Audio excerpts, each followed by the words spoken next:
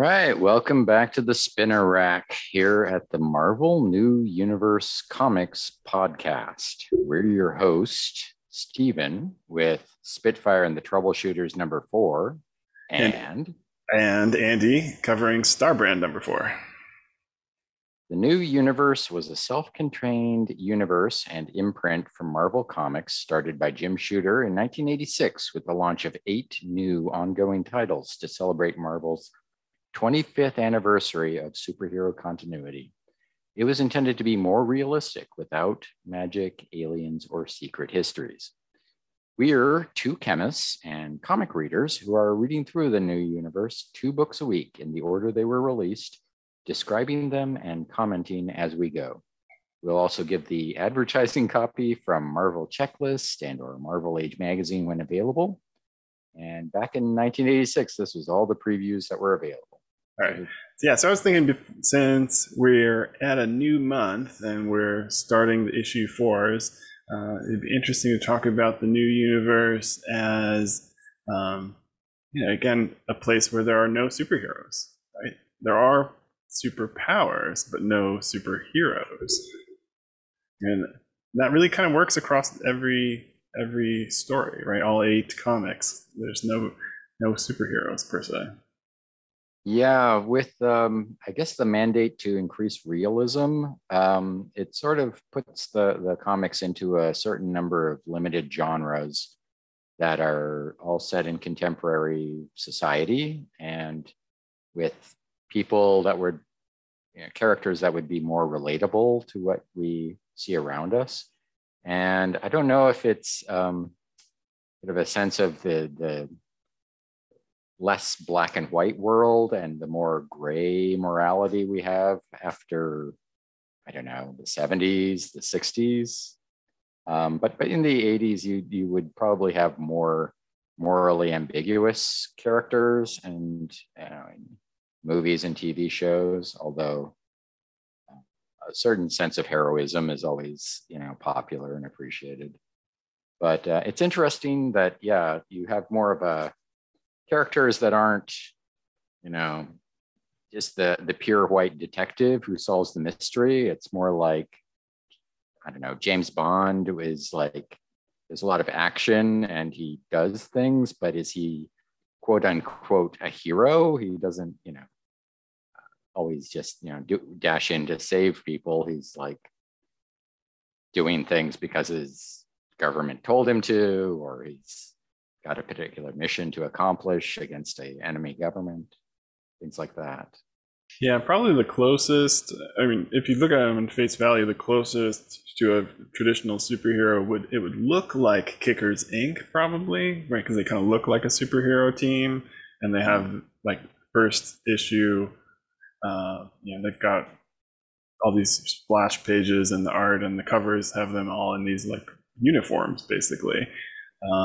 But so like the one leader with superpowers is mostly keeping them a secret, and the team doesn't really wear their outfits, and although they're super public, they also tend to run away at the end and like not let's not get involved. Don't let the police see us here. We can't answer any questions. Yeah. And then there was the last issue they purposefully like try to give it to someone else who will take care of righting the moral injustice for the month. AKA turn the guy into the mob because you don't know what to do with him. With the poor chemist. Yeah, we'll Justice is probably the next closest, right? So he looks like a superhero, right? But he's really just kind of not from this world, though. So again, he has his own sort of personal mission, and although his job is, justice, right? Basically judge, jury, executioner for anyone who's sort of evil or has this wrong aura. He's not out there cleansing the city. He's just kind of tracking down a a mysterious villain from his past, and while he's trying to learn about it, and also running afoul of the police and the Justice Department, right? So I think that's a good theme for almost all of these books, is they're all having trouble with the police, which you Yeah, and probably would. interesting that they're all fugitives or wanted or completely hidden or whatever. No one's like popular. There's no Captain America or Fantastic Four where they're like publicly applauded for doing anything. I don't know. It's very early days after the White event, and this sort of possibility of superpowers isn't in any way sort of sunk into the general public's awareness. So yeah, I don't know. It's as time progresses, you can imagine a couple of teams or heroes sort of being born as they have a very public, fight or something, and people either condemn them or applaud them depending on the situation. So it's one of those things that could have developed as the universe developed. You go from complete unawareness to, oh, that's just a conspiracy theory, or I saw this, the video was faked or something, until, yay, we love you, Mr. Magnificent. You're the best.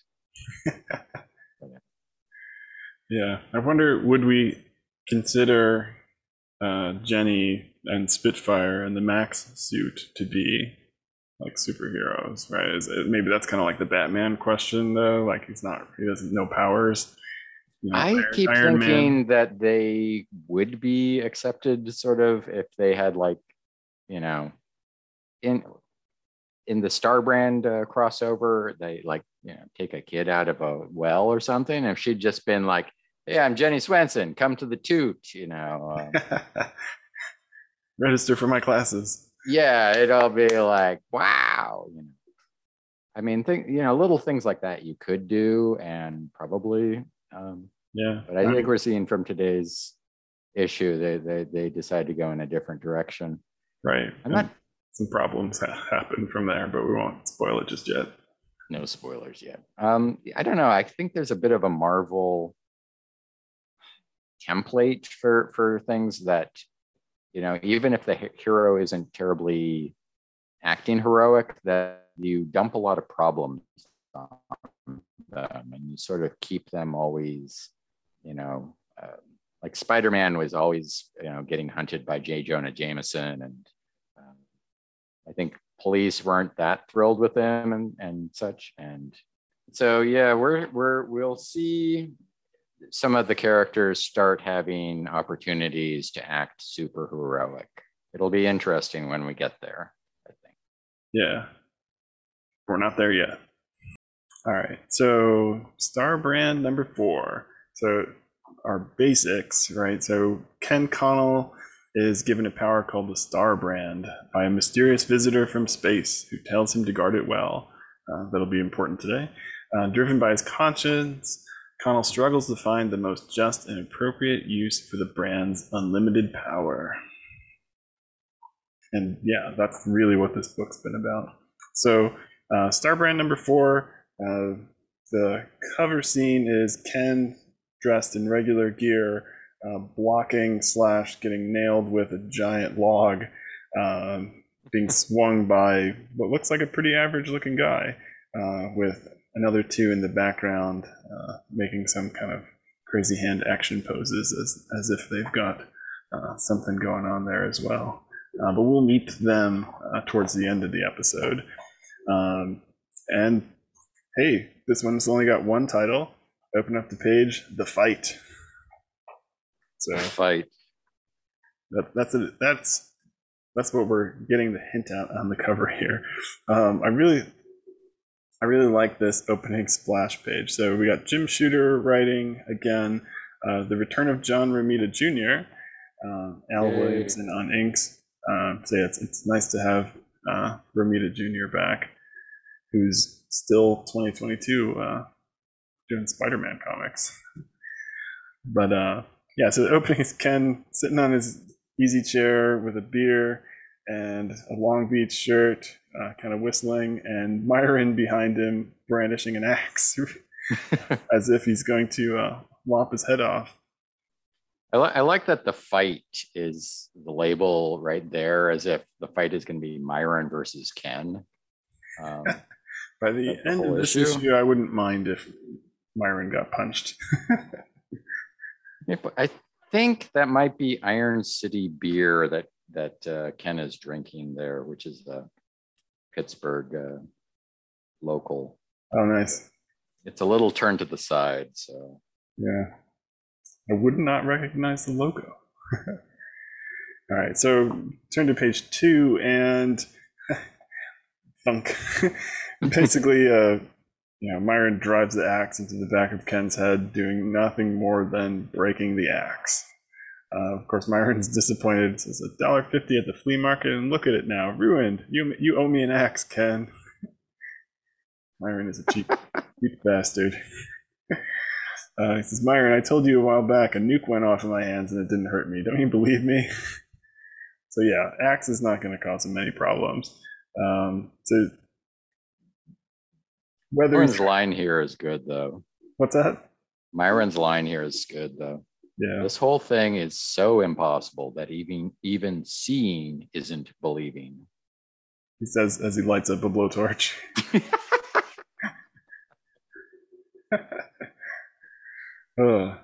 So basically, he starts torching Ken's arm.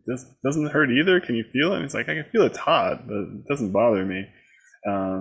And a woman starts walking in from the back carrying some grocery bags. Oh my God, because Myron has lit Ken's arm on fire, which of course doesn't bother him at all. He's totally just relaxing, unfazed, but panics when he realizes someone, Kathy, had walked in.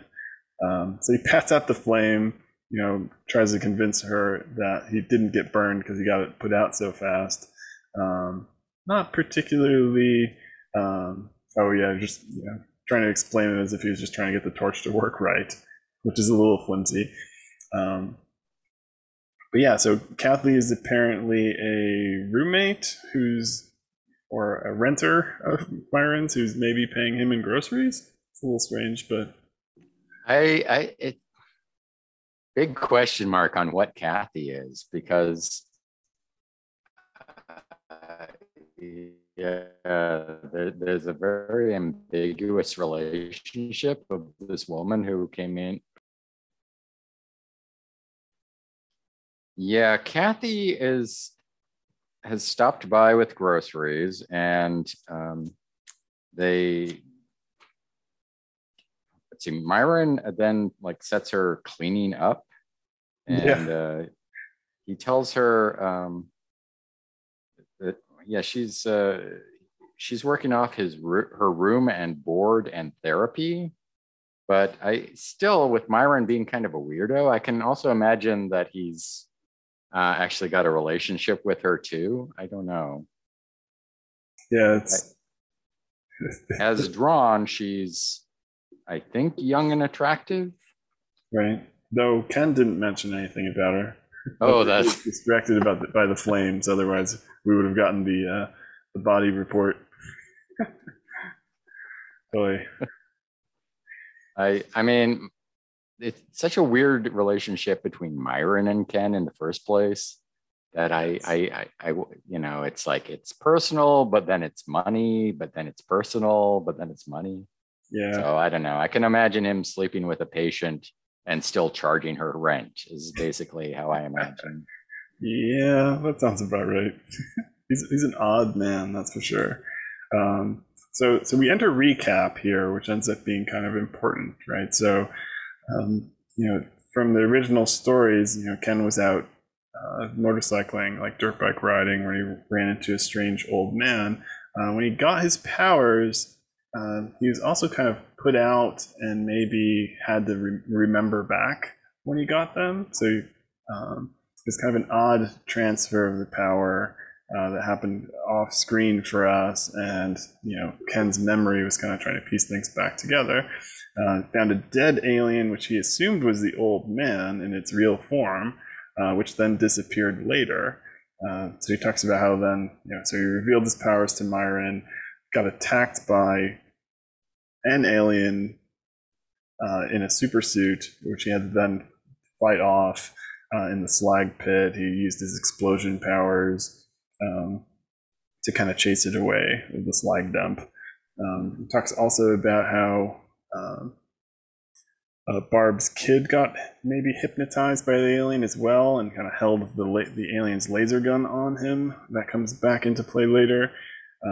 And then we get that, so there's a final fight where Ken supposedly, beat up the alien, kind of took control of his powers.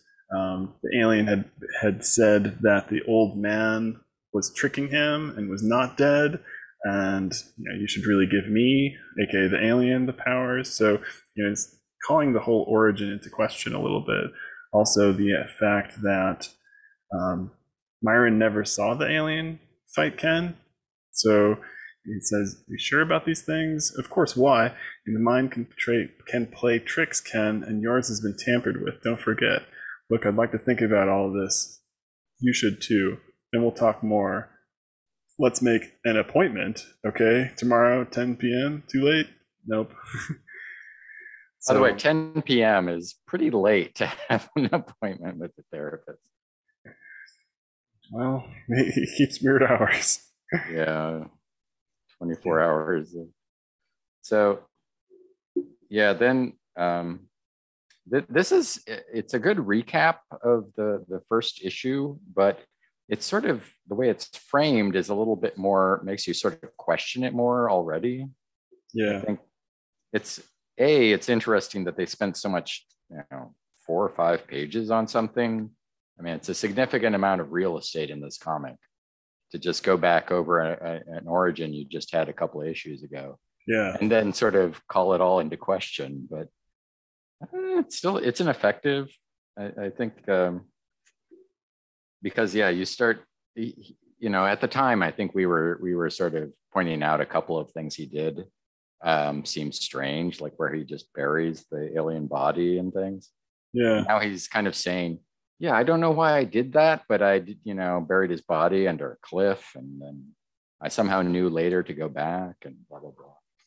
Right. So yeah, he's the doubts are beginning to form in his mind. So of what's really going on. As a reader, it makes me wonder a little bit, was all of this part of the plan, or is this a little bit of like going back and kind of reshuffling the origin for the sake of, telling a new story? Like, I'm not really sure. I mean, there's probably no way to know other than asking, but that's what it kind of makes me question, is a little bit, is like, yeah, following the story, it's interesting, like, all right, well, what is going on with this alien and the old man? Then as a reader, I'm like, well, like, are they kind of trying to reset this and say there was no alien? And Ken was just flying around the city, fighting something in his mind and causing all these explosions. Yeah. Is that, was this the Shooter's original story, or were like their editorial meetings when they decided, this isn't the direction, and we should revise this origin so it plays better with the other titles possible? Yeah. So Ken flies back to the site where he fought the alien the second time and finds that it's surprisingly nice, right? There's not really any evidence of this combat that he had and that he remembered. Again, kind of pointing in the direction that maybe his memory is not so good, and maybe the things we saw in the comic really didn't happen. Or the alien is an evil landscaping specialist and he covered his tracks really well. Yeah. Multiple options. Multiple. But anyway, so shortly thereafter, Ken goes back to work at the auto shop. Then again, kind of questioning and frustrated with his life a little bit of, he's fixing bumpers and cleaning cars. One of his workmates comes back with some McDonald's saying that the diner they usually get lunch got robbed, right? So the guy got clocked over the head by some thugs. Ken wishes he had been there. It's like, oh, nothing you could have done anyhow, Ken. What's this, dummy? McBreakfast. So the manager does not like his McBreakfast. Yeah, again, Ken's frustrated. He's fixing cars. He's carrying bags of gravel. He's wasting his superpowers instead of, helping people. Although he's already kind of worked out and understood that that's not so easy, right? Maybe he stops the robbery, but then maybe everybody finds out about his powers. Yeah, I mean, it's another sort of literary conceit that when Spider-Man or Batman go around the town, they'll find all the crime that's being committed right in front of them at some point or another. Yeah, that's a good point. Yeah, it's really, I mean, how many crimes have I witnessed in my life, right? Exactly. Very few, if any. I've got to admit, there's been a couple of things I've missed, or if I was over here, there are a number of things where it's like if I had just taken this other, gone over here instead of over there, I could have done things to help people in some pretty bad cases. So I don't know. Yeah, and in previous issues of this and other books, a lot of times Ken's been finding his information from television, right? Which is honestly convenient and probably where you would, right? So, I mean, at this point, internet, but pre-internet. Yeah, I think you could buy like a police scanner from Radio Shack at this time, which would be at least a way to know if there's something big going on that maybe you could, a hostage situation or something like that thing on the ship in #2. But, yeah. But he pretty much saved the day there. Well, you're right. He is a hero. What were we talking? Erase that first 10 minutes. I don't know. Pittsburgh has a relatively low crime rate too, so don't think it's all Doctor Doom this and Namor the Submariner that. It's landlocked, so probably not too much Namor. Oh crap! Let's just swim up the river. All right, so cut to haircut. So Ken's broke. Payday from tomorrow, $20 for this, $50 for that. So he's got no money. He's meeting Duck and hoping that she's going to pay for it. Just, right. So yeah, his budget is pretty tight. Yes. What's he going to do though? Knock over a liquor stall? All right. So he's late to visit Duck. Late again. Oh well, Duck won't mind. She never does. So perhaps taking advantage of her kindness a little bit. So he's meeting Duck at the diner. He gives her a toy duck that maybe he flew all the way to Disney World to get, or maybe he's lying because he just came from the haircut. Anyway, she's uber excited about it. Yeah, she likes Duck. I'm not sure. Yeah, if that's just a thing she fixates on, and that's why they call her Duck, or what. It's yeah, I don't know. Nickname has never been explained. So if she's one of these, all of the T-shirts have ducks on them, and then got a bunch of duck pictures at home. And yeah, I also want to point out this is just a regular Denny's. Yeah, I was just going to say they're at Denny's. I love that there's real restaurants in this. It's a. I don't think you can get away with that anymore. By the way, after Ken's description of his budget, look at how large his apartment is at the end. It is huge. He's got a motorcycle parked in there. Yeah. It is pretty nice. I mean, Myron's is huge too, but it also seems like he lives in a scrap dump. But yeah, for as kind of goofy and kind of bimbo-y Duck is, and it's just more sort of childlike than bimbo, honestly. But she's super attractive, well dressed, well put together. We don't know what she does, if she has a job or any of these sorts of things. We don't know too much about her, other than it's, she's really Ken's most obvious girlfriend at this point, even though Barb is still in the picture as far as things go. So they're fooling around in Ken's house. She's posing in her underpants on his motorcycle. He's taking some classic Polaroid pictures. Right, so good old Polaroid. Yeah, we'd gone from after dinner, they're goofing around and tickling, to just sort of a blank panel of like the trees outside, and then Yeah. sometime later, they don't have a lot of clothes on. Neither are any longer wearing pants, so you can connect the dots. Okay. So, Vroom, yeah. vroom. Hey, what you doing? Say birdseed duck. But yeah, he takes a picture, but then we get a knock on the door, and sitcom situation. Ken's other girlfriend, Barb, is at the door. Duck takes it in stride. She's like, it's okay, I'll leave. It's okay. She just sneaks out the back. She doesn't really seem to care, other than she's worried that Ken's going to get in trouble. Yeah, she comes in and wants to talk, right? So she's kind of bothered that Ken's been distant and acting kind of weird. We haven't seen too much of them. They haven't been around together a whole lot. She also mentions that her daughter's been sort of acting strangely at school ever since the incident with the gun, which, again, he kind of ran off after that and never really explained himself. She also mentions his Star brand tattoo as like, you never even mentioned more. Where did you get this? It was so strange. He's like, oh, well, it's not a tattoo. It comes off with special soap. I'll get rid of it. Yeah, it's still been on his palm this whole time, I guess. Yeah, which isn't super obvious, but again, if you're close and holding hands, it's easy to spot. So I think this is the first time he transfers it then? I believe so. Yeah, because the old man said I could move it. How? Just press it down and place some other place and want to move it? And I guess the think system. So he kind of puts it on his chest, under his shirt, comes back into the room. Barb's just kind of looking despondent for a minute. She's like, oh, no, I'm fine. I'm just lost in thought. I'm a little tired. I'm going to go home. Just kind of smiles and gives him a kiss goodnight.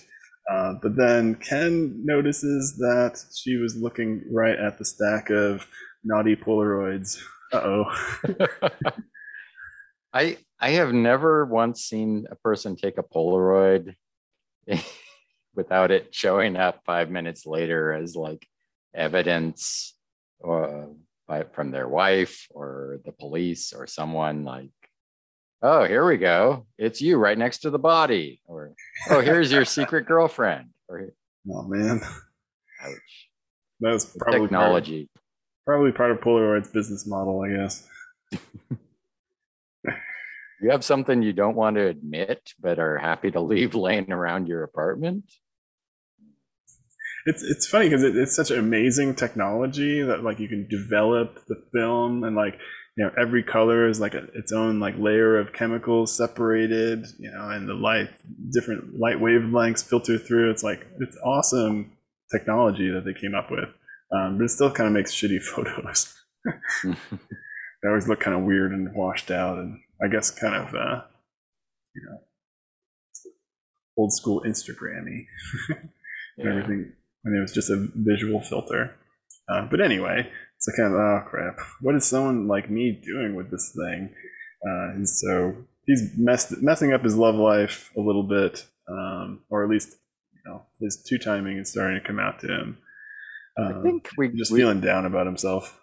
Yeah, he's got a nice panel of him just sitting on his couch, like,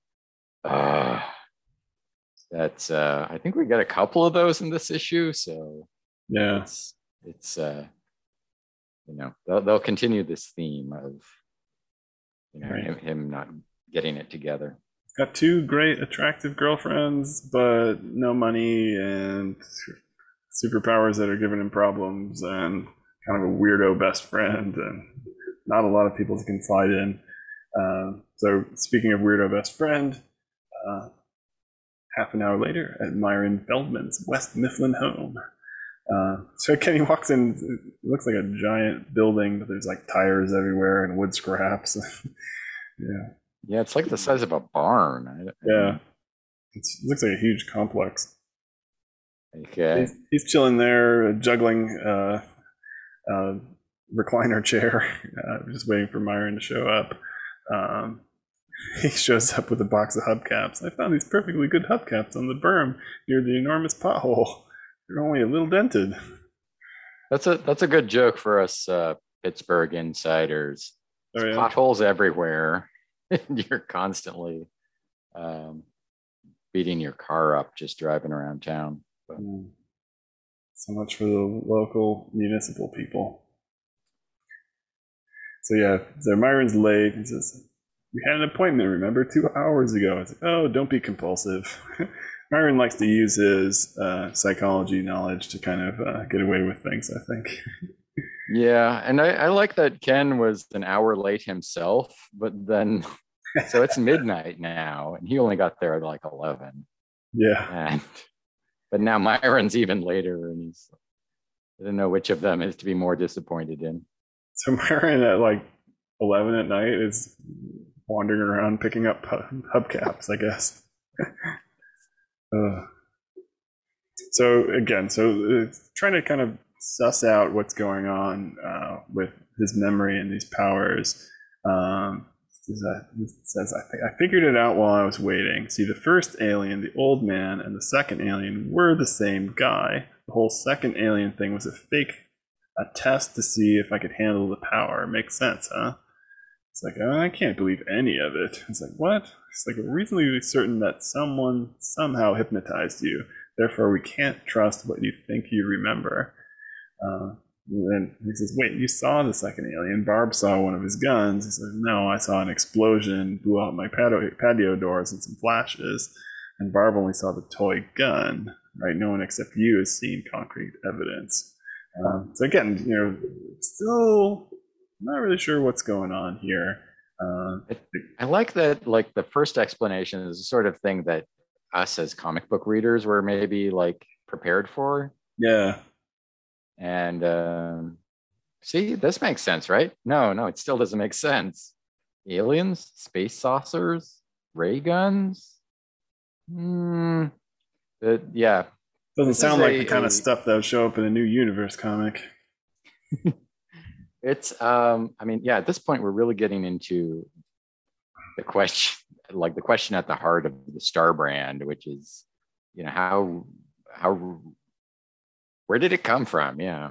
And Yeah. I mean, if Ken's whole memory is fake or fakeable, yeah, where or who or how could this have come from anywhere? I don't know. Right. And then in order to discuss what do I do with my powers? Well, that's going to have to be next session, and that'll cost you another $50.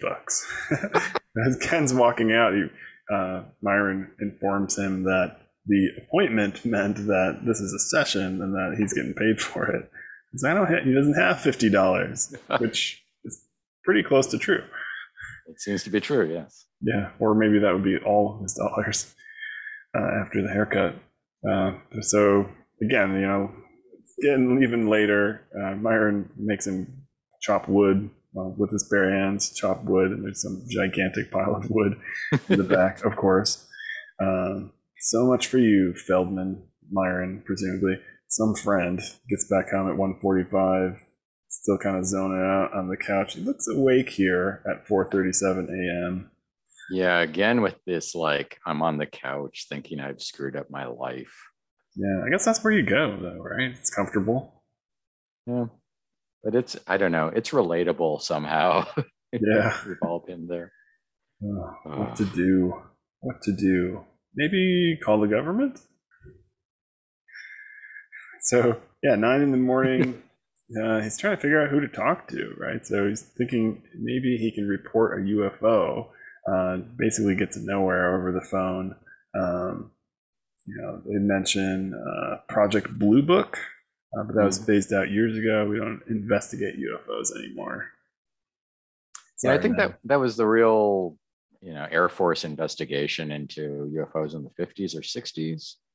There was maybe a couple of movies or TV shows sort of based around that idea of like, I think one of them, yeah, was like by the guy who created Dragnet, where instead of like two cops going around asking people about crimes, it was two Air Force guys going around asking people about alien abduction memories or something.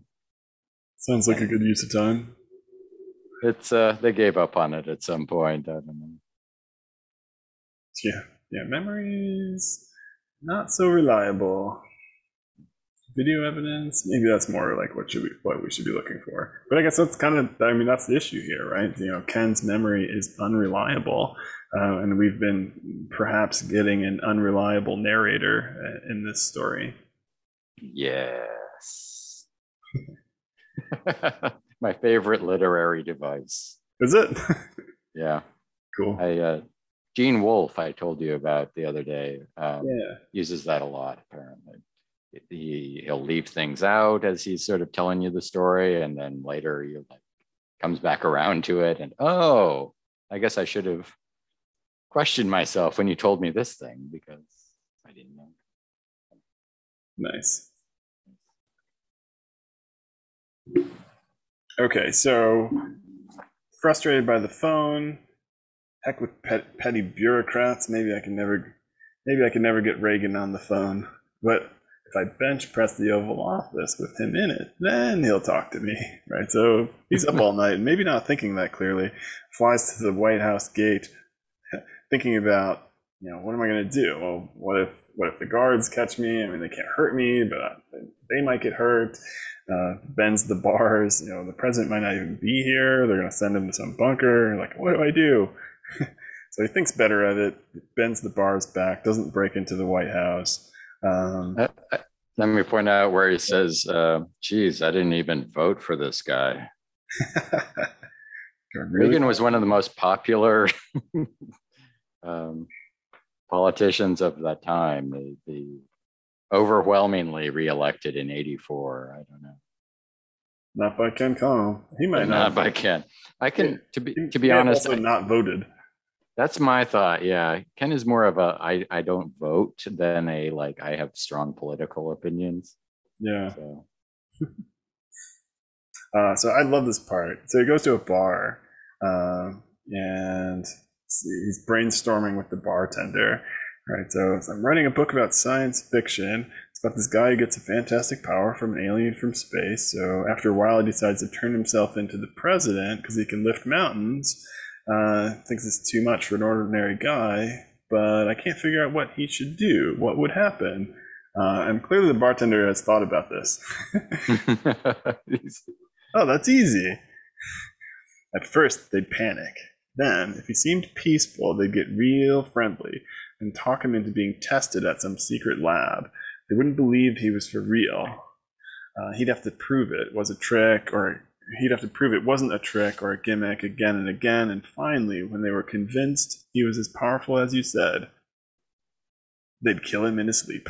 What? Wah, wah, wah. It's like my dramatic pause there. It's too dangerous. Look, I've tended bar in this town for 22 years. I know these guys. They don't like people with power they can't control. They killed Allende, remember? They'd be afraid your guy would try to take over or he'd get miffed over something and use Washington Monument to harpoon an aircraft carrier. I think these are sort of elements that show up in like Superman reboots of the last 10 or 20 years. Yeah, kind of like Superman versus the government, and Captain America too sometimes. Oh, okay. Yeah. Can't just boss me around and make me do immoral stuff just because you're America. But yeah, Salvador Allende, president of Chile. Chile is probably the most American pronunciation of that. Allende. CIA helped overthrow his government after he was elected in September 11th, 1973, apparently. And September 11th? Yeah. What a quinky dink. Yes. Probably not a weird conspiracy. But yeah, and then supposedly he killed himself, but most people think he was assassinated. So like that's where that comes from. It forced me to look it up. I thought it was kind of interesting. Um, Yeah, a lot of meddling in South America in the 70s. yeah, thank God we've stopped doing that. All Yeah. countries are now completely autonomous, and we don't interfere with any elections or anything. Yeah, one of my South American coworkers was giving me a uh, history lesson on Argentina, I think, and let's just say we have some publicity problems down there. We're not sort of remembered fondly for some of these activities, but Yeah. Well, and as we saw in previous Starbrand issues, even when Ken rescued some Taliban from the Russian fighter jets and such, right? Global problems, yeah, not easy solutions. think think globally, act locally. I don't know what that means, but Think globally, bomb locally. That yeah, sounded a even little. throughout the Cold War, there's a lot of this sort of activity, and it does sort of lead credence to the bartender's idea that these people are not to be trifled with, and you Yeah. can't just sort of have a cartoon answer to this problem. So, Hey, and the government pretty much tried to gun down Cyforce too. So, it's true. well, wait, they did gun down. I mean, yeah, if he went over to talk to the CIA, he'd just meet the director, who would also be a problem. I don't know. Problems. Ken's got problems too. Who do I talk to? He's kind of frustrated with Myron. Duck is, probably not much help. Not the brightest woman in the world, is his words. Maybe I'll go see Ouch. Barb. So maybe it's time to finally tell Barb what's up. Of course, he goes there, and the babysitter's at the door. Who wants to invite him in and watch TV together. Whoa, what's this? It's like, better not. Maybe some other time, okay? So he hasn't closed the door completely. Promise? What? Great. See ya. Why did I say that? She's 17. A babysitter, for Pete's sake. Boy, if Barb was upset over Debbie the Duck, wow. But that body, whew. Maybe I'll hang around, wait for Barb. I really need to talk to her. But that body. More waiting around. 4 hours. 4 hours later. Car pulls up. Man in a suit, who by appearances looks to have taken Barb out on a date. He's trying to get in, but she rebuffs him a little bit. Not today. So of course Ken's like, well, what do I expect, right? So I'm not to be tied down. What right do I have to expect her not to go see somebody else? So yeah, it's just drifting along. And this time he does in fact run into a crime. So he's flying away pretty late, 67 minutes later. So a nice, very specific timeline there. All night supermarket, everybody's fleeing. Stops a woman heading out. She says, I don't know, I'm just scared, let me go. A strange woman, kind of the last one out is a woman who just black hair, normal dress, carrying a bag of groceries, and she's the only one not panicking. Ken notices that when he's near her, he automatically sort of gets this instinct to flee, and he's terrorized to run, but he can kind of rationalize this. No, that's crazy. There's no reason, nothing to run away from, just a tired-looking woman. What is this? This is very bizarre. This is page 19 in the comic. Yeah, it's taking a while to get to the fight. The fight. And we're not quite there yet. Right. So he flies to follow the woman in her car. We've got two more characters, right? So we had three on our front cover. One who's lovingly-ish referred to as Scrunch. Also, maybe Mr. Lovejoy. He seems to be strong. He's kind of breaking wood with his bare hands.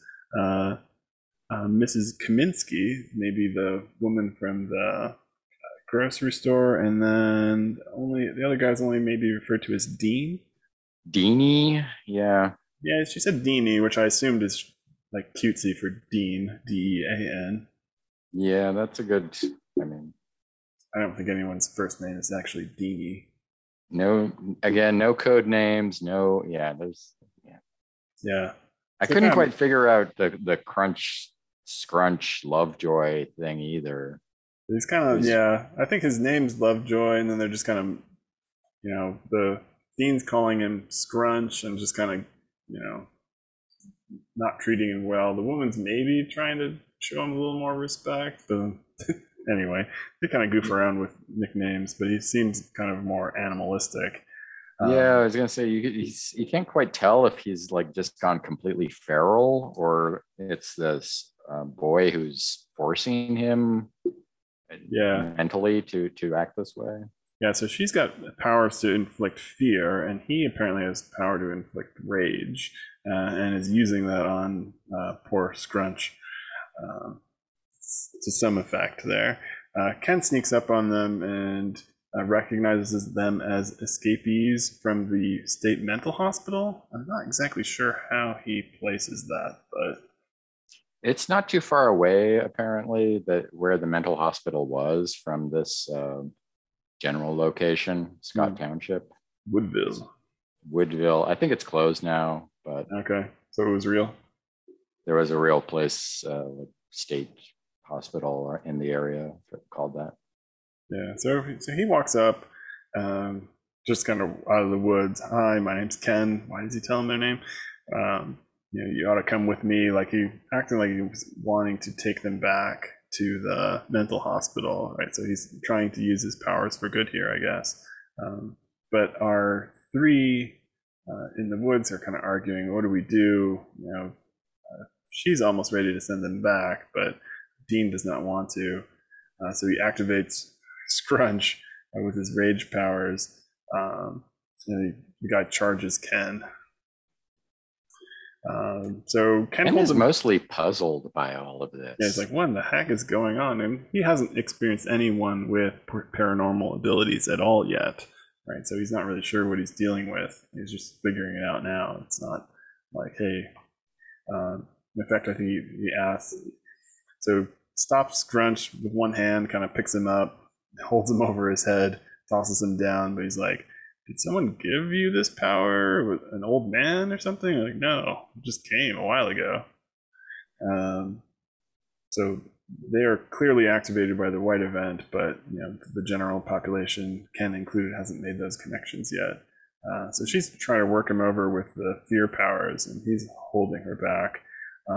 But the kid Dean gets Scrunch mad again, picks up a big log and kind of smashes Ken over the back, actually kind of stunning him with a couple of hits, making him panic. So he's trying to fly away, but loses control of his powers. Trying to get a second to kind of get things back together, because again, if he's not focused, he doesn't have the star brand power. And while he's good at getting it or having it running at all times nowadays, like with the axe in the beginning, and the hair cutter couldn't cut his hair earlier. I don't think I mentioned that panel, but yeah, now he's getting pounded without his powers by a log, by Scrunch, knocked out. Thankfully, they don't do too much, but he kind of wakes up groggy, frustrated. He's like, why did I let it slip? Why did I let myself lose the power? Like that little raving maniac startled me, and then I lost it. So he lost his powers, and then maybe their mind powers worked on him, and he's pissed off and smashes a boulder or a brick or some trees. He's fed up. It's been a long couple of days with not a lot of sleep, and things aren't going so well. I could kill. Very ominous tone there. Yeah, and skipping ahead a little bit, the next Kenneth Connell crosses the line of death. So maybe he will. To kill. To kill.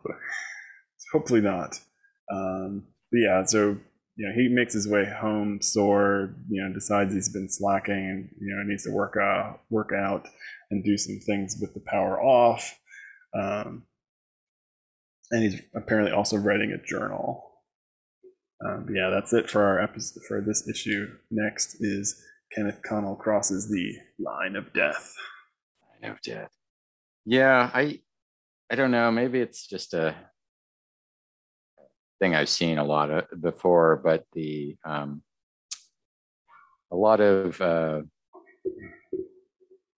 writers and like to think that if you turn to writing, that'll really help your self-expression and all of your problems will resolve themselves or something. It's very, a lot of times they'll be like write stories about teenagers and how they're sort of don't have a direction. Then they start writing a journal and suddenly, wow, everything's great. It's like, I know they say write what you know, but not everyone is going to grow up to be a writer.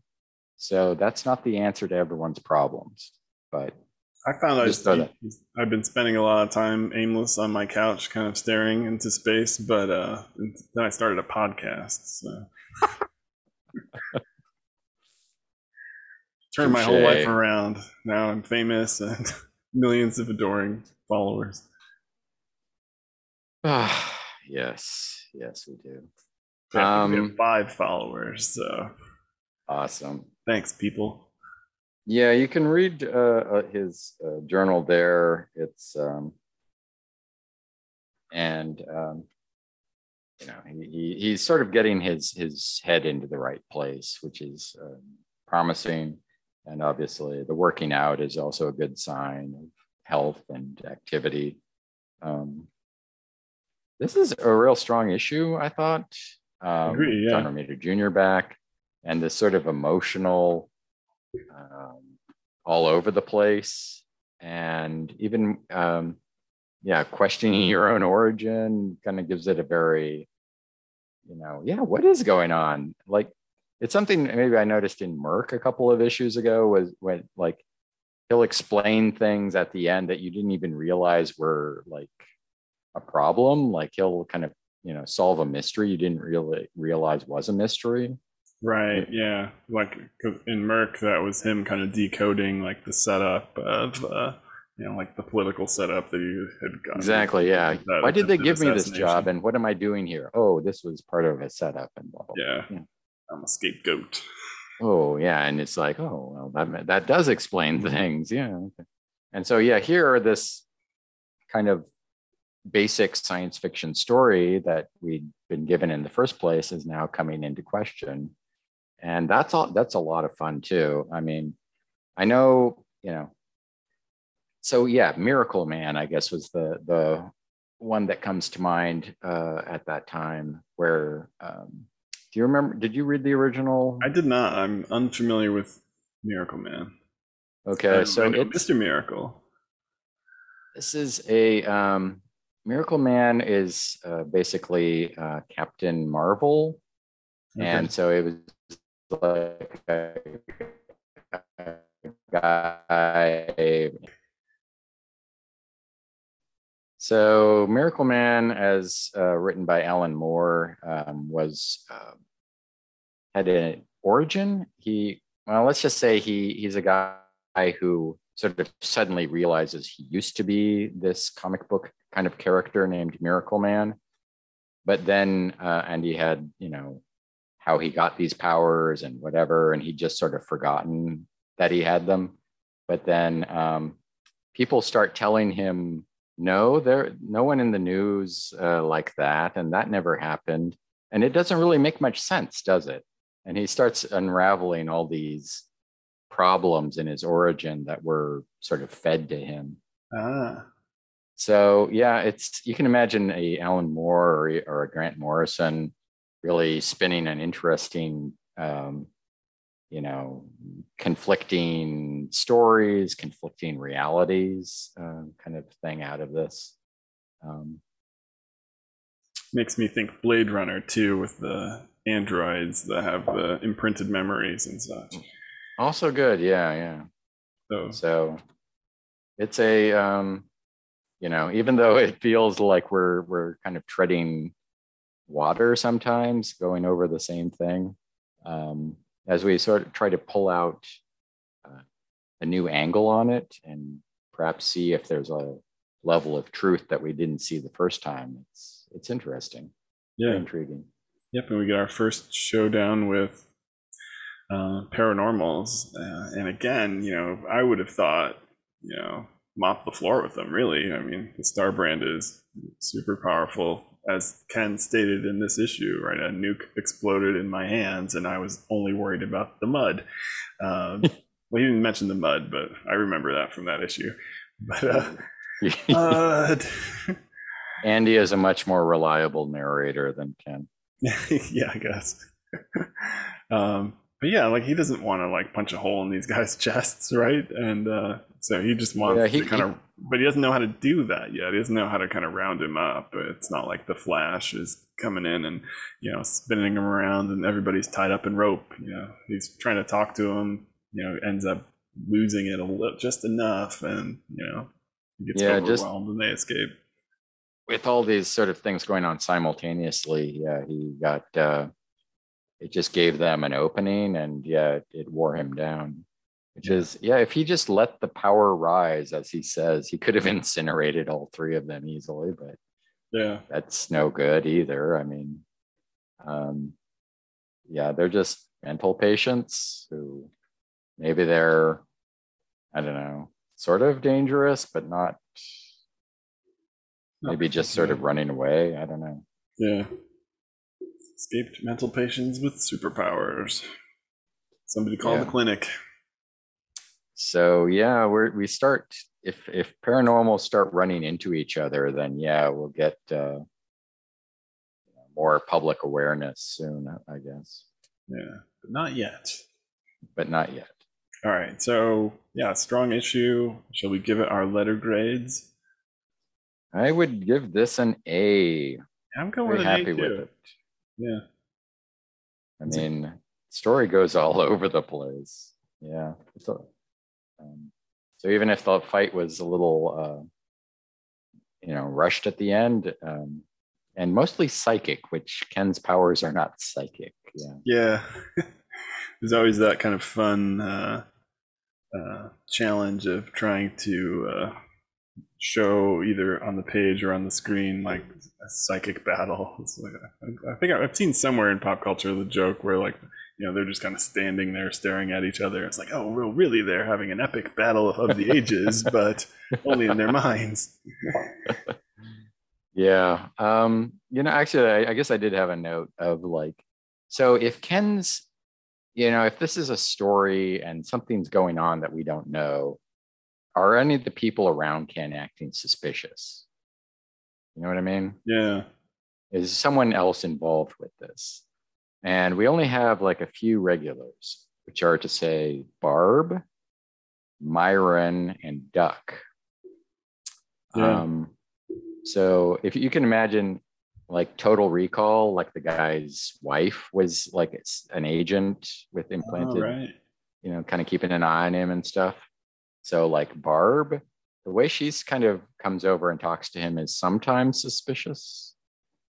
Have you started to figure it out yet, Ken? Have you, kind of, Myron is obviously a, I don't know, possible controller. You know what I mean? Yeah. Who's just placed there to keep an eye on you. Oh, yeah, you're my best friend, Myron. We all love you. Why? I don't know. Why do they know each other? Why do they get along? Right. But Duck, of course, would be the most unlikely. That would really pull the rug out from under you if you were Duck turns around. Oh, you finally figured that out, didn't you, Connell? You must be very proud of yourself. I think that would be too much, right? I mean, that would be impossible to predict. But yeah, I think that would be no one would have caught that, so it would be a big surprise. But I don't think it would be a good one. I'd be like, oh wait, no, I don't like that. Oh yeah, I'm not feeling that. So yeah, it's something to I don't know, consider for the future. Indeed. So let's see. Should we take a short break and then Spitfire? That sounds like a great idea. All right. Great idea. It is.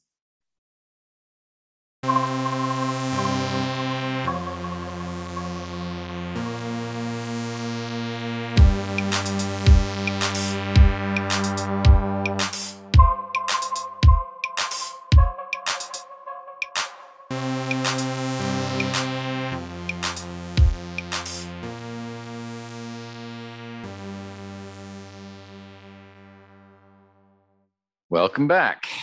So this is Stephen again, and this week I'll be covering Spitfire and the Troubleshooters #4. Aided by 5 prankster students, Professor Jenny Swenson steals her father's Max armor, a construction suit built for use in a variety of capacities, when she suspects the murderer intends to use it as a weapon of war.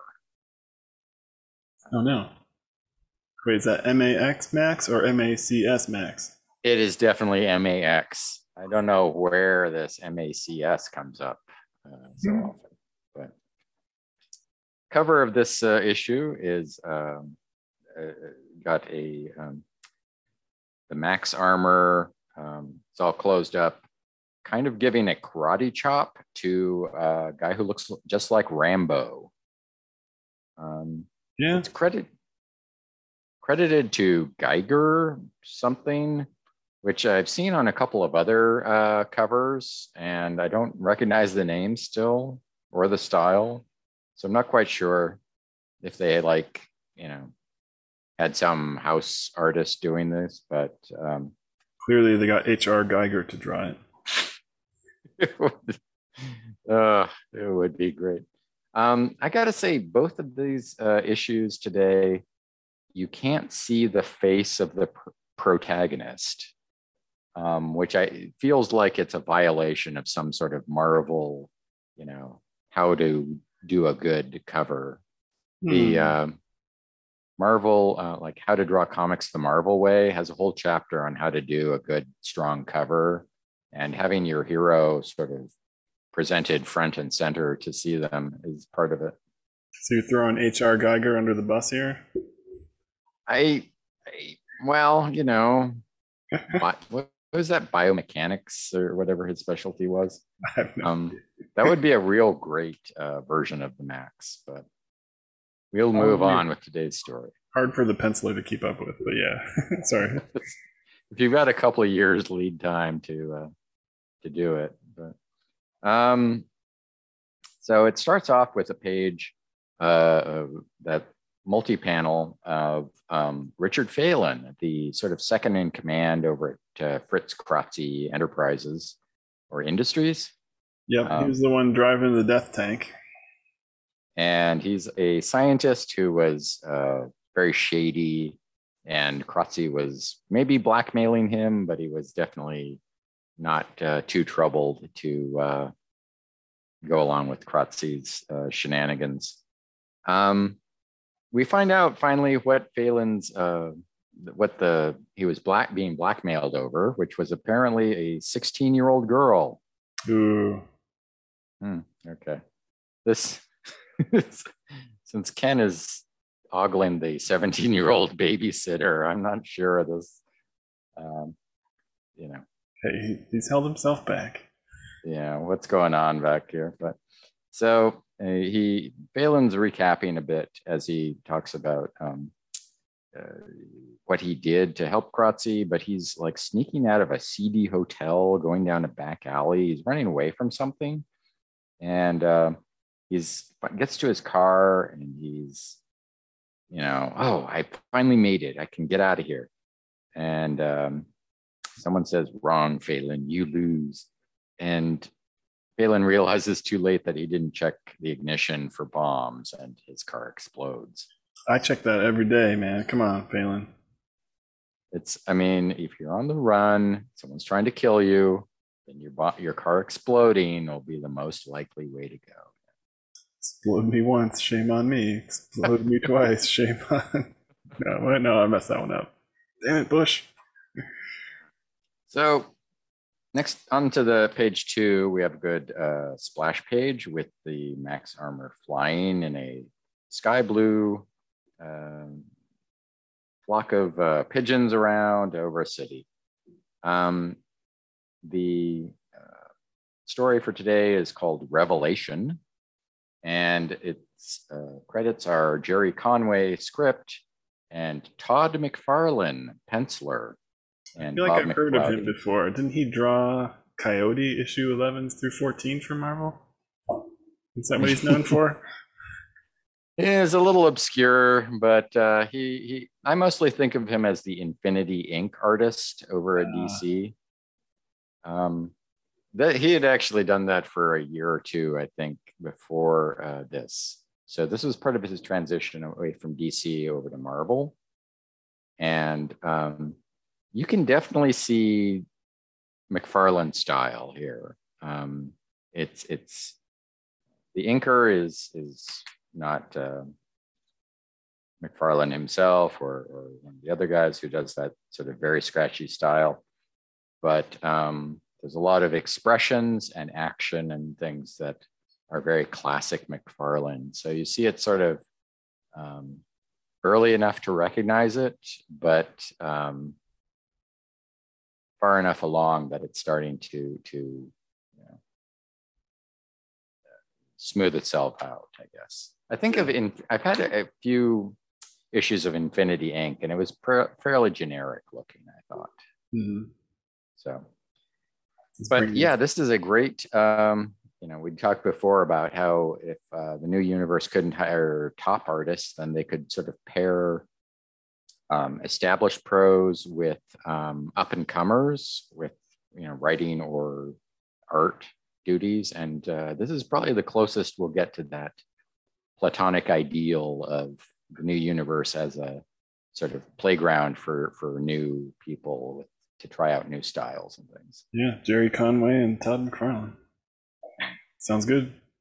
Sounds good. And we're off. So in the Max Armor, we have some narration boxes, and it is some thought balloons, and it is Jenny Swenson, of course, driving the Max, and she is flying into Washington, D.C. So the Max Armor has that kind of a range from Boston to D.C. Interesting. Impressive. And she is landing outside some government building and thinking that she's going to be testifying at a congressional committee. And there's a little kind of out of character, I would say, part where she's thinking, I get nervous just addressing an engineering seminar. Imagine how I feel testifying to a congressional committee. It doesn't sound like our confident star MIT professor named Spitfire, who's all action, and like she gets nervous giving a seminar. Yeah, I know. No, I'm sorry. That's a little, no. She's young, but she's very experienced at this point and very professional in some ways, I think. Yeah. At least academically. So she's talking about how she's spent the last month preparing for this. So since the last issue, she's been setting up this meeting or something. And she's starting to land, and there's some congressional people and some cameras. And she's greeted by a couple of Capitol Hill cops, I guess, who are holding guns on her, which, Max Armor is looks pretty bulletproof. So not sure what they expect to do there. She says she's supposed to appear before the Senate Foreign Trade Committee. And she's not like fighting them, but someone comes out of the building and explains things to the two officers. And he says it's his responsibility. And that person is Al Franken, I think, right? That's a good description. Senator Dan Hurt. Senator Dan Hurt. Dan Hurt. And he's they say, as he's leading Max Armor away, wow, Dan Hurt knows how to stage manage the news almost as well as Reagan. Wonder what he's up to. Knowing Hurt, whatever it is, it's got to be good politics. That guy was born stumping for votes. So don't check your back issues, because I'm pretty sure we didn't see Senator Dan Hurt in the previous issues of Spitfire and the Troubleshooters. No, I looked it up, and the senators for Massachusetts at the time would be John Kerry and Ted Kennedy. Wow. Okay. This guy doesn't quite look like either of them, though if any of them, he's probably Ted Kennedy, right? It's yeah. I don't think Kerry had that sort of outgoing thing we're seeing from Hurt here. So, what do you mean I'm not outgoing? is it Kerry versus Gore? That would have been a great runoff. Animatronics. Let's see. So they say there hasn't been a really good Senate hearing on television since Watergate, but back at the dorms at the Toot, we see the Troubleshooters watching all of this on TV. And all 5 of the Troubleshooters are in a couple of their dorm rooms, and they're kind of arguing about what Jenny's doing, if she's going to expose their involvement in some of these, well, let's just call them crimes. Yeah. And things that they've been doing. And they talk a little, the TV's talking a little about what's going to happen is they're going to, the Senate committee is investigating Fritz Kratzy and whatever's his connections are to foreign trade or foreign terrorists or something. General shady business. General shady business. Teresa is still hung up on Eduardo. Eduardo is really mad at Jen. Good. And let's see, the others, they're just sort of, we don't know what's going on yet. Then we switch to the Boston Metropolitan Police Headquarters, where Detective Sloan and his partner Jenkins, sort of, now I'm thinking, are they an early model for Sam and Twitch, or does Cops and Spawn? Oh, good question.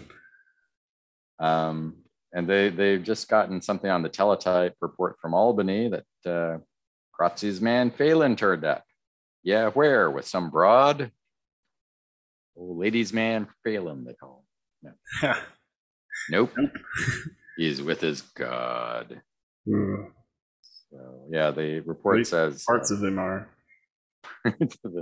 no suspects. So Sloan, you'll remember, is kind of a straight guy, probably. Thinks that Kratzy certainly seems to have a lot of bad luck. And first, people die around him, then the lab disappears. And it's been 0 days since a deadly laser accident. So we switch back to the TV where Major Benton was also injured, nearly killed a month ago. And then we switch to a cabin in the woods where the Rambo looking guy from the cover is maybe making breakfast for himself and also watching this on TV. Right, so, amongst his Merc-like pile of guns and sword and knives. Yeah, it's quite a collection there. And 2% milk. Let's see. So the major doesn't just clams up when they ask him about what happened last month at Kratzy International, and says it's all national security. And he's just, yeah, what happened to your shoulder, which was lasered by the Max armor? Right. Oh, it's mending nicely, thanks. Just fell off a catwalk. Why was he on a catwalk? Where was this catwalk?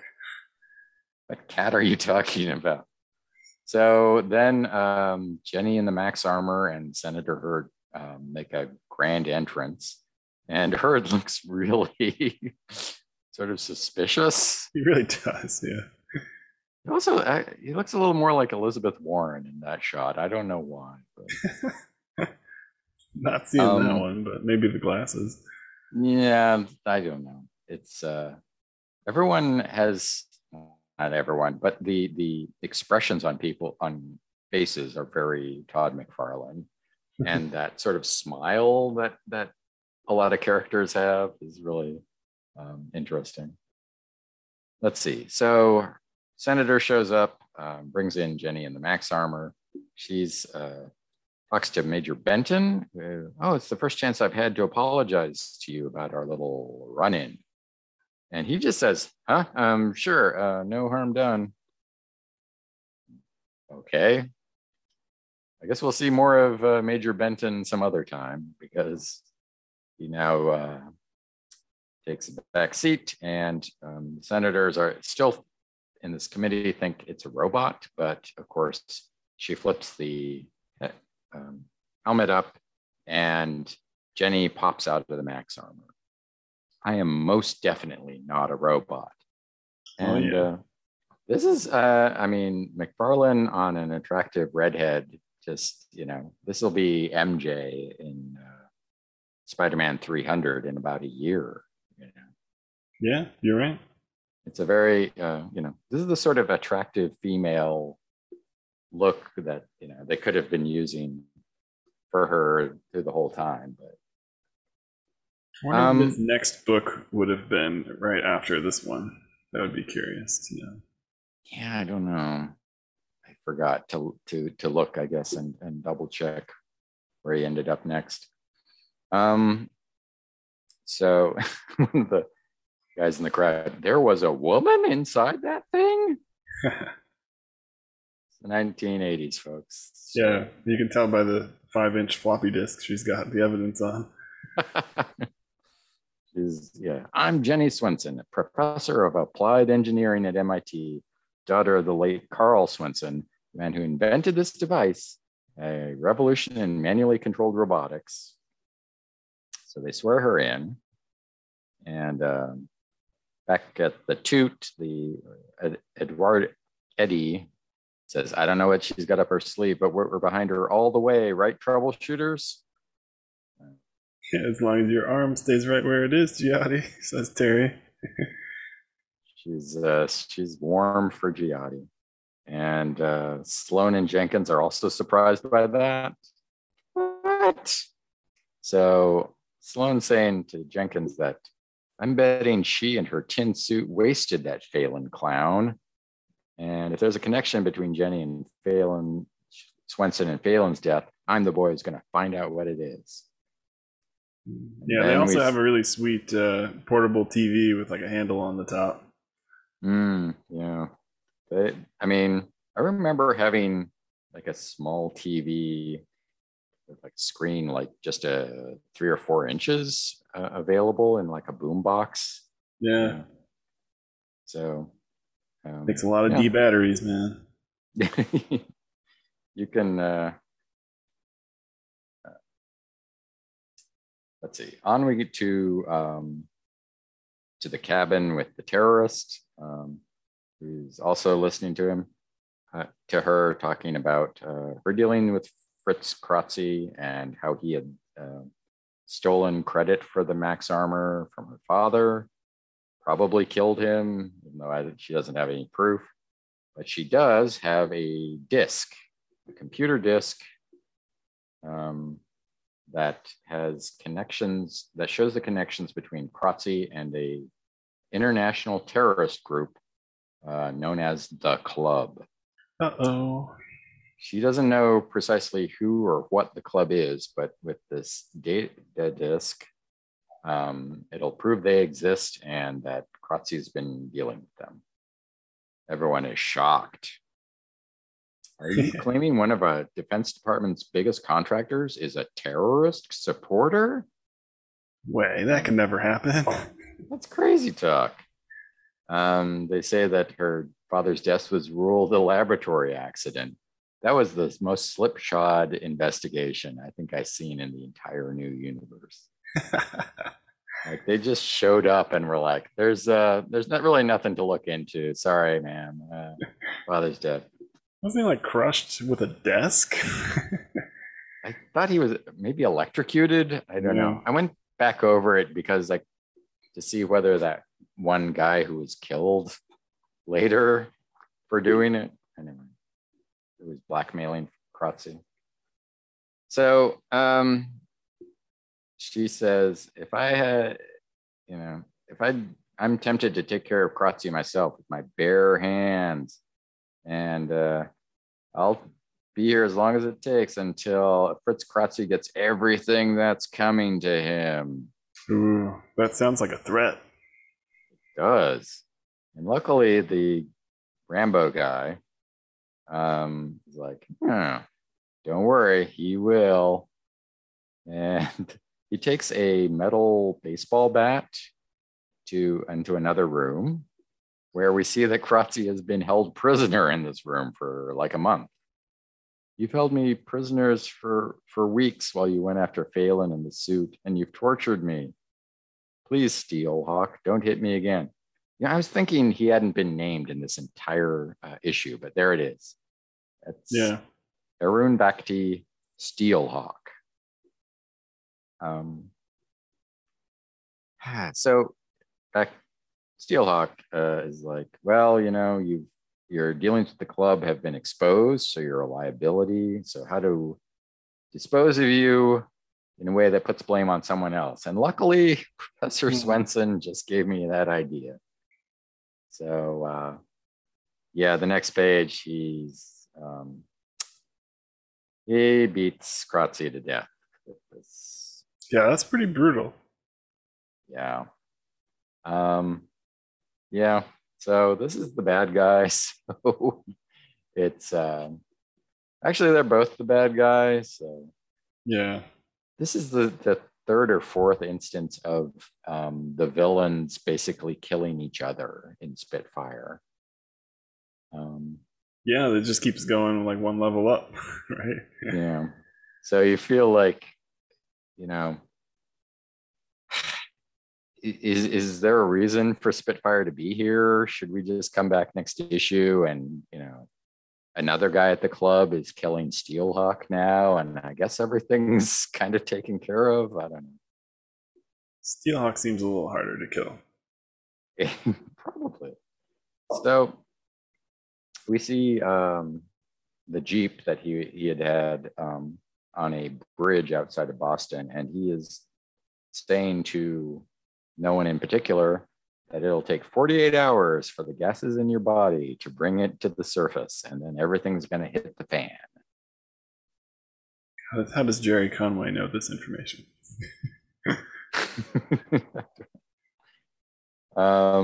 So 2 nights later, which is to say 48 hours, on the campus of MIT, there's a party going on, and everyone is dressed up. And Chairman Dibble, who I don't think we've seen since the first issue, is saying that, how could you keep all these great advancements a secret from all your friends in academia? And Jenny's there. She is all dressed up in a fancy dress. And she's like, well, I just still, everything was very messy, but, hopefully things will be tied up now. Anyway, Senator Hurt, are you enjoying yourself? Immensely, Professor Swenson. I don't know what he says apropos of that. Yeah. All I know is MIT wants their 20% or whatever.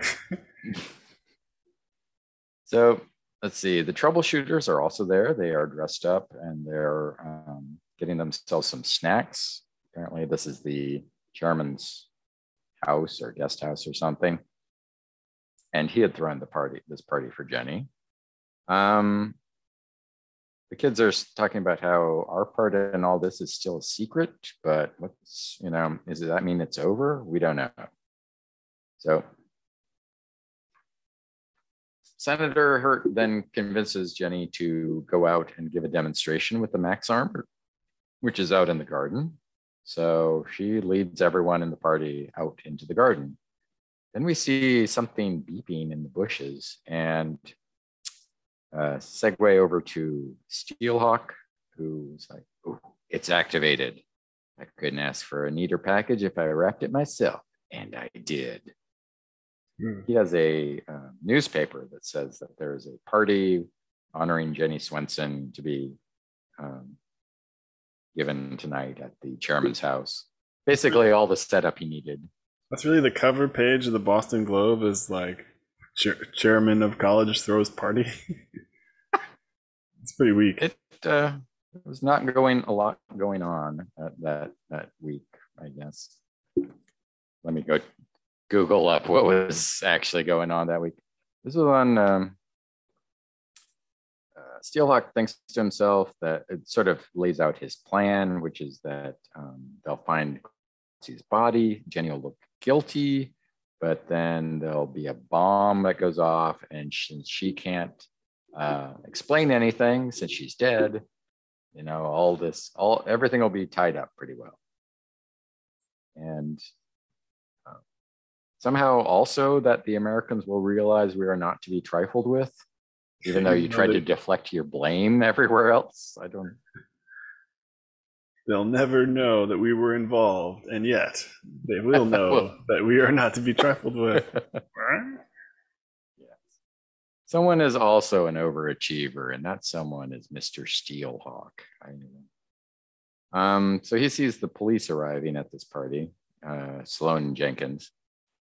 Jenny is in the Max armor, lifting someone up while shooting a laser into a fountain. And one of the troubleshooters, Eric Chin, trips over something and sees the bomb. He's like, "Hey, Jenny, I think it's a bomb."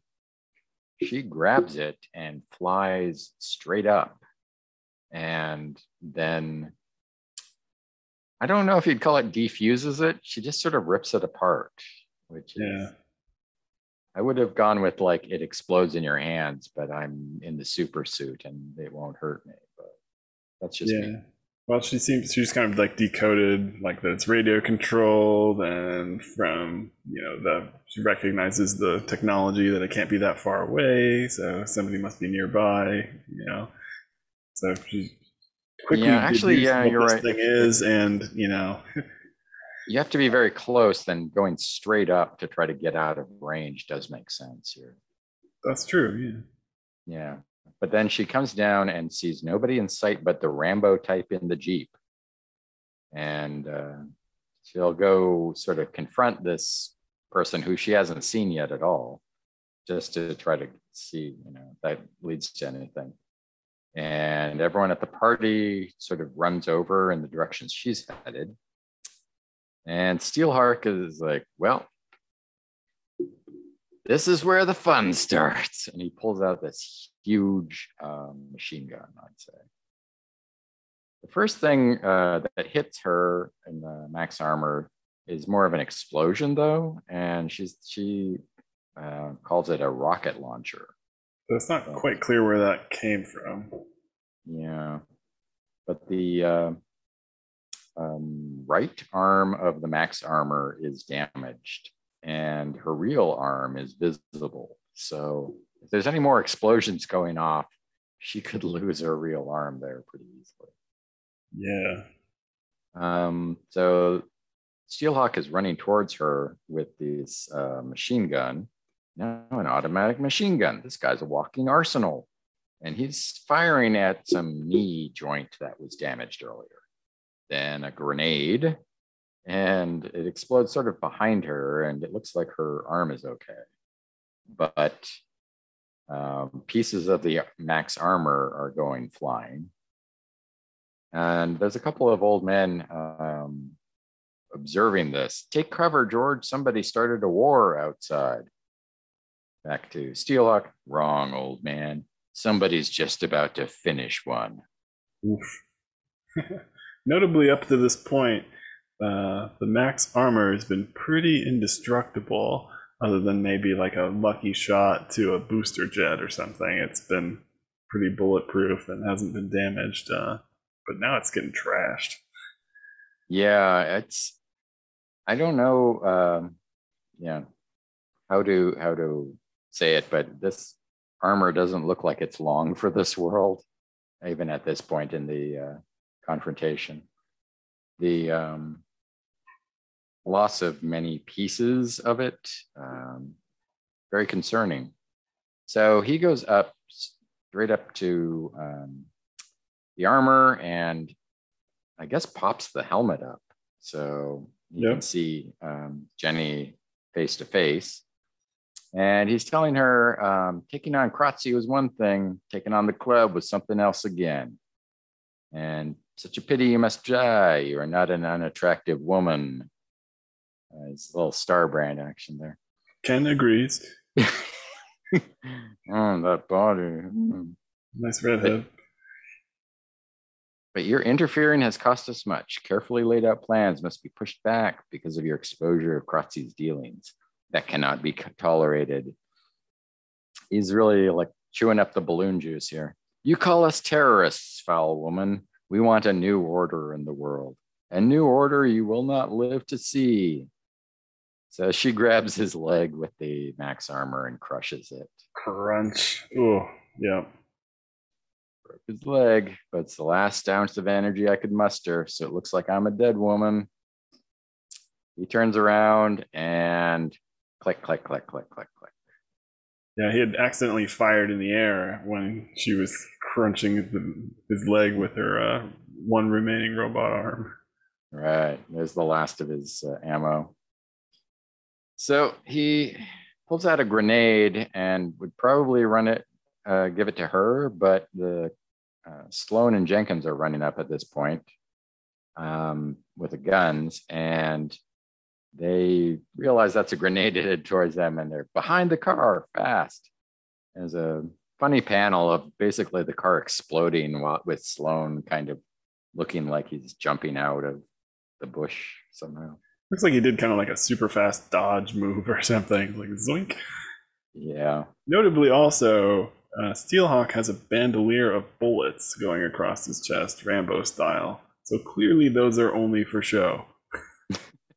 He does not grab them, just put them into the gun and just continue put them firing. there because he's watched too many action movies. So not actually useful in the weapon.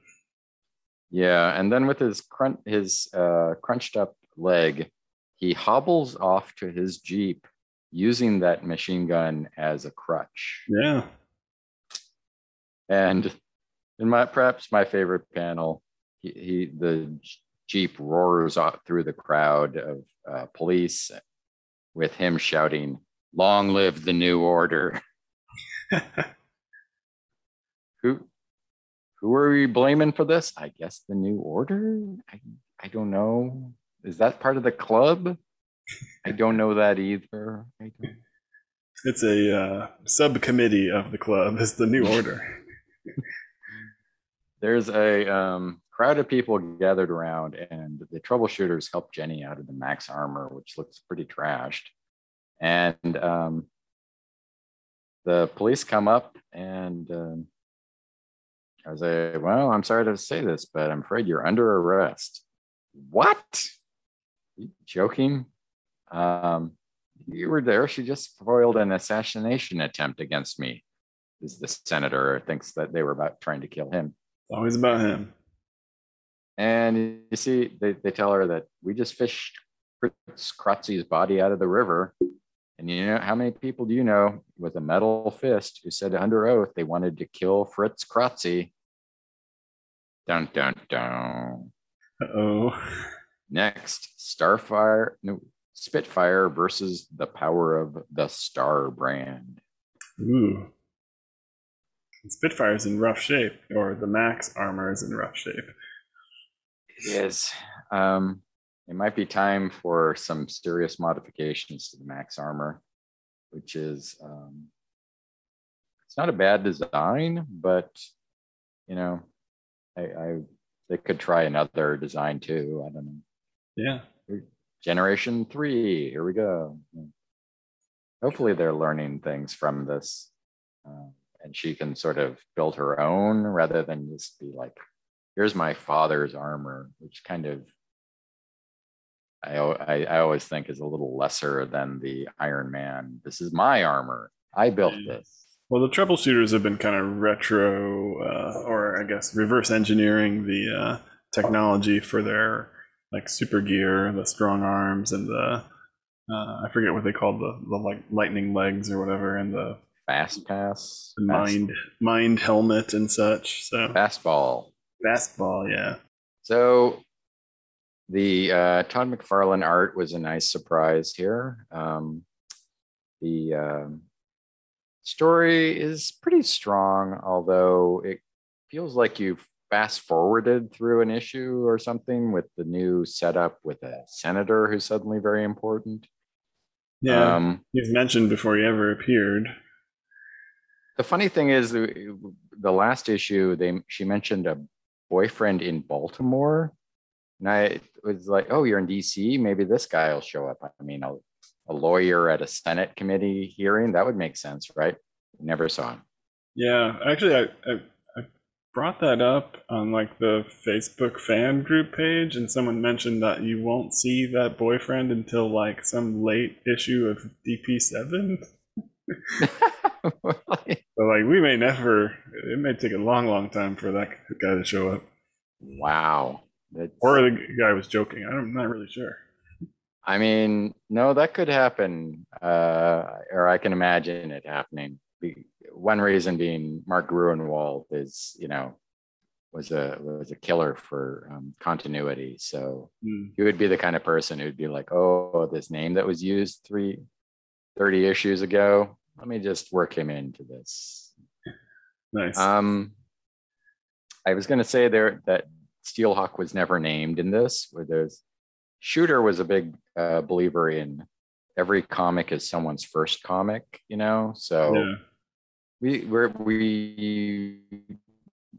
we've been kind of gone back and forth on like how much to explain each issue before we talk about it, and we're still sort of working that out. But the having everyone named, I mean, it's still frustrating. I don't think Teresa has a last name that's been given in this whole series. Yeah, pretty much. Other than Eduardo, I still struggle with the troubleshooters because they don't really get much time to kind of differentiate themselves. I mean, they've all done something at this point, but I mean, this issue is mostly, one of them finds a bomb, and Terry's kind of, continually unhappy with Jenny Swenson. Clearly because she's annoyed how much Giotti likes the professor, but it hasn't really come of anything yet. So. Yeah. So, I mean, in a movie, I would sort of accept that as like, oh, it's the Italian one, it's the athletic one, and I don't really care too much what their names are. So, but yeah, we don't get a lot of screen time for all these guys. So it still feels like kind of a missed opportunity in some ways. Yeah, no zany pranks. No zany pranks. So I was thinking, so similarly to Starbrand, you have a group of secret, powerful men, and suddenly you have a senator who's all chummy and buddy with you. Oh, yeah. What if he's a snake? Yeah, it was a setup from Senator Hurt was associated with the club himself. I don't know. If so, he's definitely has not been communicating with Steelhawk. That's true. He almost killed him, but the club and the New Order and however those two work together, I don't know. I kind of got the feeling last issue that Steelhawk was more like a hired by the club. I'm not 100% sure of that though. Yeah, he's running in Mark Hazard's circles maybe, but a little bit less scrupulous. Yeah. He's a independent terrorist, or he has some freelance terrorist for hire. The club seems more like Spectre, there's just sort of a financial, whatever shady deal organization, rather than like a overthrow governments in the Middle East kind of organization, which seems to be what Steelhawk would be working for. Yeah, the name makes me think of the like Eddie Murphy movie where the rich guys like prank the entitled son and switch places with the bum Eddie Murphy. Yeah, Trading Places. Trading places, that it is. Yeah, that's what I think of the club. But these guys are a little more violent, perhaps. Welcome to the club, Farnsworth. Yeah. There's a lot of terrorist agendas, though. I mean, in Kickers we had like the Fist gang that was kind of being controlled by the bad guys who kind of also ran off in the end, citing some sort of agenda. Yeah, it would be cool to see something propping up in another town with that same thing going on. But for the time being, I don't know. It may just be a common theme in pop culture at the time. So Yeah, it's like you're see. watching GI Joe, but there's like 5 different evil terrorist organizations. Yeah, yeah. Let's see. Anything else we noticed this week? That's about it. It's a solid issue. It's keeping it going, keeping me interested. Solid. I will give it, I don't know, A minus. All right. Pretty happy with it. You usually say a lot of negative things before you give high ratings. Yeah, I would, yeah, I don't want to overdo it, but this may be as good as it gets for Spitfire and the Troubleshooters. So Don't jinx it. We haven't read issue 5 yet. I'd go B plus. You know, above average. It's a good book. You know, enjoyed the action, enjoyed the art. Not as interesting a story as some of the other books, but I like it. Yeah, and we get a letters page. Yes, we get the first letters page for a new universe title, and it's just generically entitled "Letters to Spitfire and the Troubleshooters." Okay, Yeah, it works. It is a tradition that the actual letter writers would suggest letter page titles. So for the first couple of months, we'll get a lot of suggestions, and I'm not sure if they want to sort of stick with a more stripped down title for their own, separate the new universe as its own thing, perhaps. Well, we get the comment from the editor is, this page belongs to you fans, so write in and tell us what you want to call it. The 2 good suggestions we've gotten so far. So somebody suggested Spitfire's Specials, and where's the other one? Troublemakers. So those are our first 2 suggestions. Okay. I'm not sold on either of them personally. Yeah, we could do better than that. Come on, guys. Come on, 1986 people. Let's see.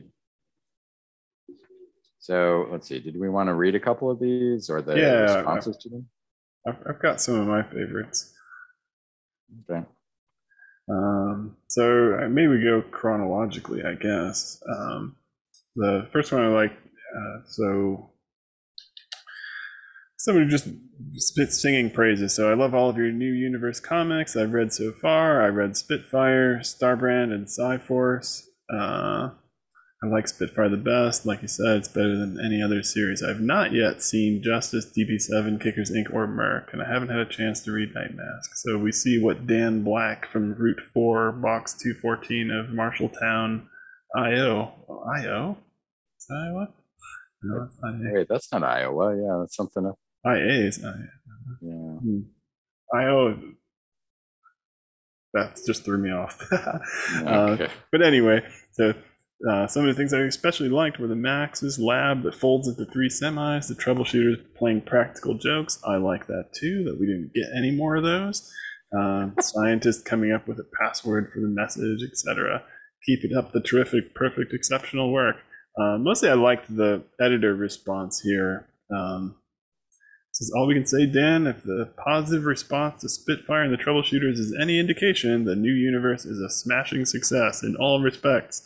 Readers seem to appreciate not only the high level of realism that Marvel is now bringing to comic books, right? So this is what they're aiming for, um, but the even higher quality of storytelling. And everyone seems to be lining up around the block to gobble it up. All right. Or it'll end in 12 issues. Right, 1 out of 2. So yeah, the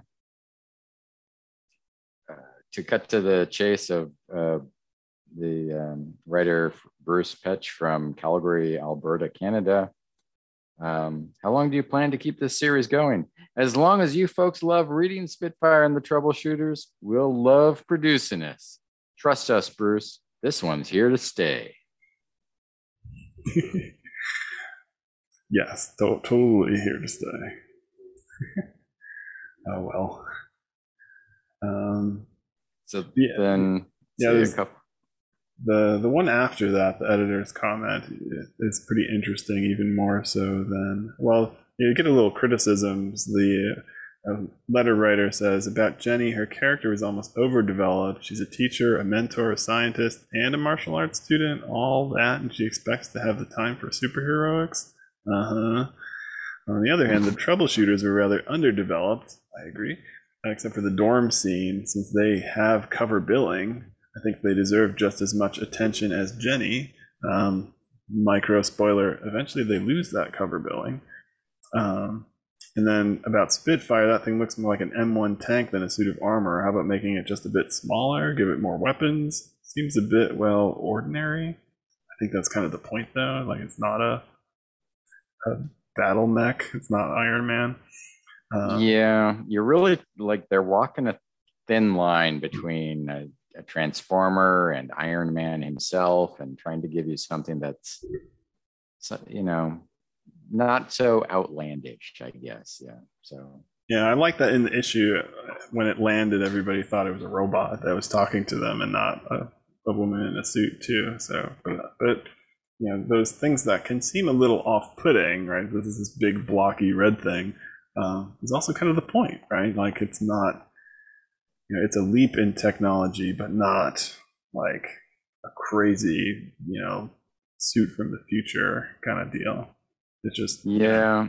I mean, you can imagine them, like they've been doing, sort of pulling pieces of it out and using it for new purposes, and continuing to develop as a new technology. The editor's response about the comment from the Troubleshooters is interesting, and I wonder if it's hinting or just trying to drum up interest. It says, don't worry about the Troubleshooters. They'll be getting lots of coverage in upcoming issues. Some will be injured, some will try and quit the team, and some may even be killed. We already had one injured, so he could have been referring to that issue. And you want to be there when this all happens, don't you, Mike? Oh, I'm not sure. Did you keep reading, Mike? As for the Spitfire suit, after the beating it took this issue, who knows if it'll ever even be fully functional again. And even if it is, it'll certainly never be the same. I'm guessing it's going to be functional again. It's something will be functional. I mean, it'd be kind of funny if they just dropped the robot suit angle entirely after issue 4 because it broke. Well, I told you before, they tried to call the Max armor Spitfire and Jenny's Spitfire. So it could just be a woman professor and her 5 hijinks loving college students. That would also be a good comic book, maybe. It'd be Max armor is not in the title. Yeah, there have been no paranormals in Spitfire and the Troubleshooters at all yet. So I'll go quickly through the last letter because it has a classic Marvel thing in it. And the reader is name withheld by request. So I'm not sure how proud he was that he was so into the series, but this is the first issue, so it's only right that there's a no prize in it. Here's the mistake I found. In the comic, Spitfire is at first called MAX, but in the bullpen bulletin, you called him MACS, stand for Man Amplified Construction Suit. I can understand a spelling mistake, but not in the definition of the main character. I deserve a no prize. Okay, first off, a no prize is like when you have a mistake in the book, not like a disagreement between, the two books or the copy, coming next week, yeah. And also, part of am I wrong that part of the no prize is also that you're supposed to then propose an explanation for why it's not a mistake? Or am I getting that wrong? That's how yeah. So this guy flubbed that. You have to be like, obviously they didn't get the trademark was already used for MACS, and so I don't know. But yeah, there's got to be some effort to do more than just point out a mistake, because nobody likes a tattletale. I'm not quite sure what you call it. So, editor, and this is Bob Harris, actually, who became editor-in-chief later, says, actually, folks, we weren't planning on awarding no prizes in the new universe. But of course, we weren't planning on making mistakes either. But this letter does give us a chance to correct a misconception about the real star of our book, MAX2.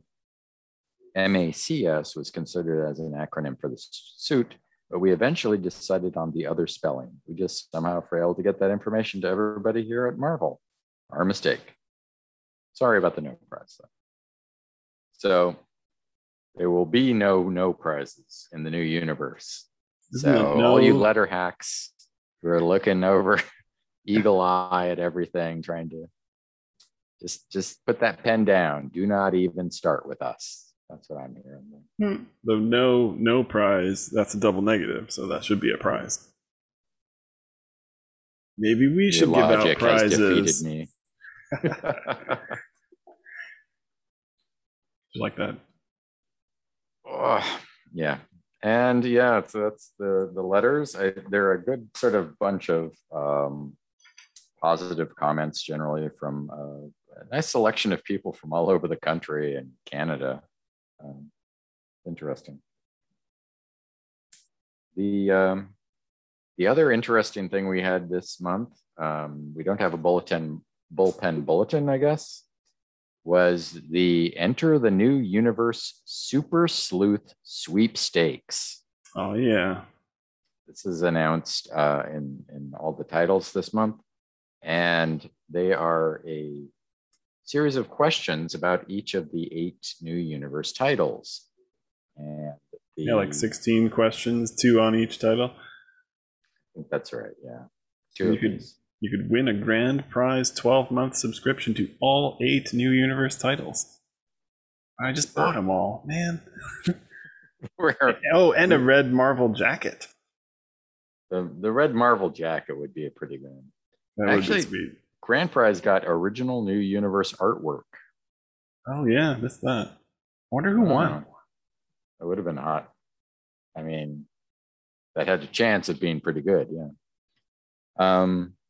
There's prizes go from like a 12-month subscription to all titles to 8-month subscription to some titles, 6. So at this point, you're 3 issues in at least to answer all these questions. So you're kind of invested already. But it's a nice thought, I guess. And there's some tough questions too. Some of them stumped us, and we've been studying these things as hard or harder than any reader back then did, I'm sure. But so we will go over this at this month in a little more detail, and perhaps have a chance for you to have us to have a contest of our own. So stay tuned. We'll announce something later this month about Oh, you can put in your answers and try to win some sort of prize that is TBD at this moment. I'm feeling like we need to include original artwork now, though. I'll send you a drawing and one of my jackets. Yeah, you could have one of Andy or I's drawing of a new universe character if you would like that. Hopefully, you like a very simple character that's easy to draw, as neither of us is super good at it. But I'd want to draw Mark Hazard as a stick figure, but then how am I going to show him that he's sleeveless, right? I mean, that's going to be kind of tough. Spitfire is probably the easiest to draw. I mean, sorry, Max armor is probably the easiest to draw. in theory, Doesn't have a nose. yeah, I don't know. Maybe one of the astral projections would be good. I don't know. Ooh. But yeah, so keep an eye out for that. We will be awarding somebody something. And that's as much as we can tell you now. I'm excited about it. I'll mail things to people. I will. Yeah, we have. Once we have a little bit more of our online presence locked down, we'll start working with this and that to get the word out a little and hopefully get some good reader, listener comments, feedback. Right on. All right. Oh, we better announce things from next episode. Let's see. You want me to do it or you want to? Oh, you go it. All right. You got the intro. I'll take the outro. All right. So that's it. Next time we'll be covering Psi-Force number 4. And the blurb for this upcoming issue is really interesting. Voyager, Salvo, Touchstone, and Megarod escape. Megauraud.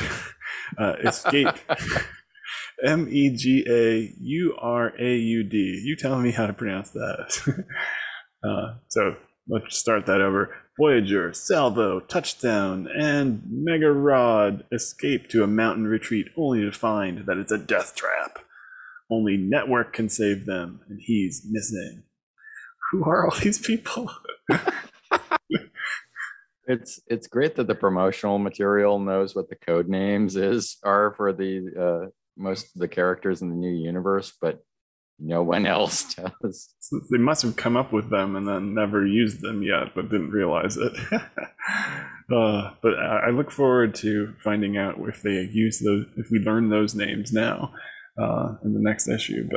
And then Night Mask number 4, a little more straightforward. Can Keith, Night Mask, Remsen possibly survive a duel to the death with Mistress Midnight? I'm hoping they're following up the Mistress Midnight from issue 2, and which was supposed to be issue 3, but so it goes. Sometimes you gotta fill it in. All right. Well, as always, thanks for listening.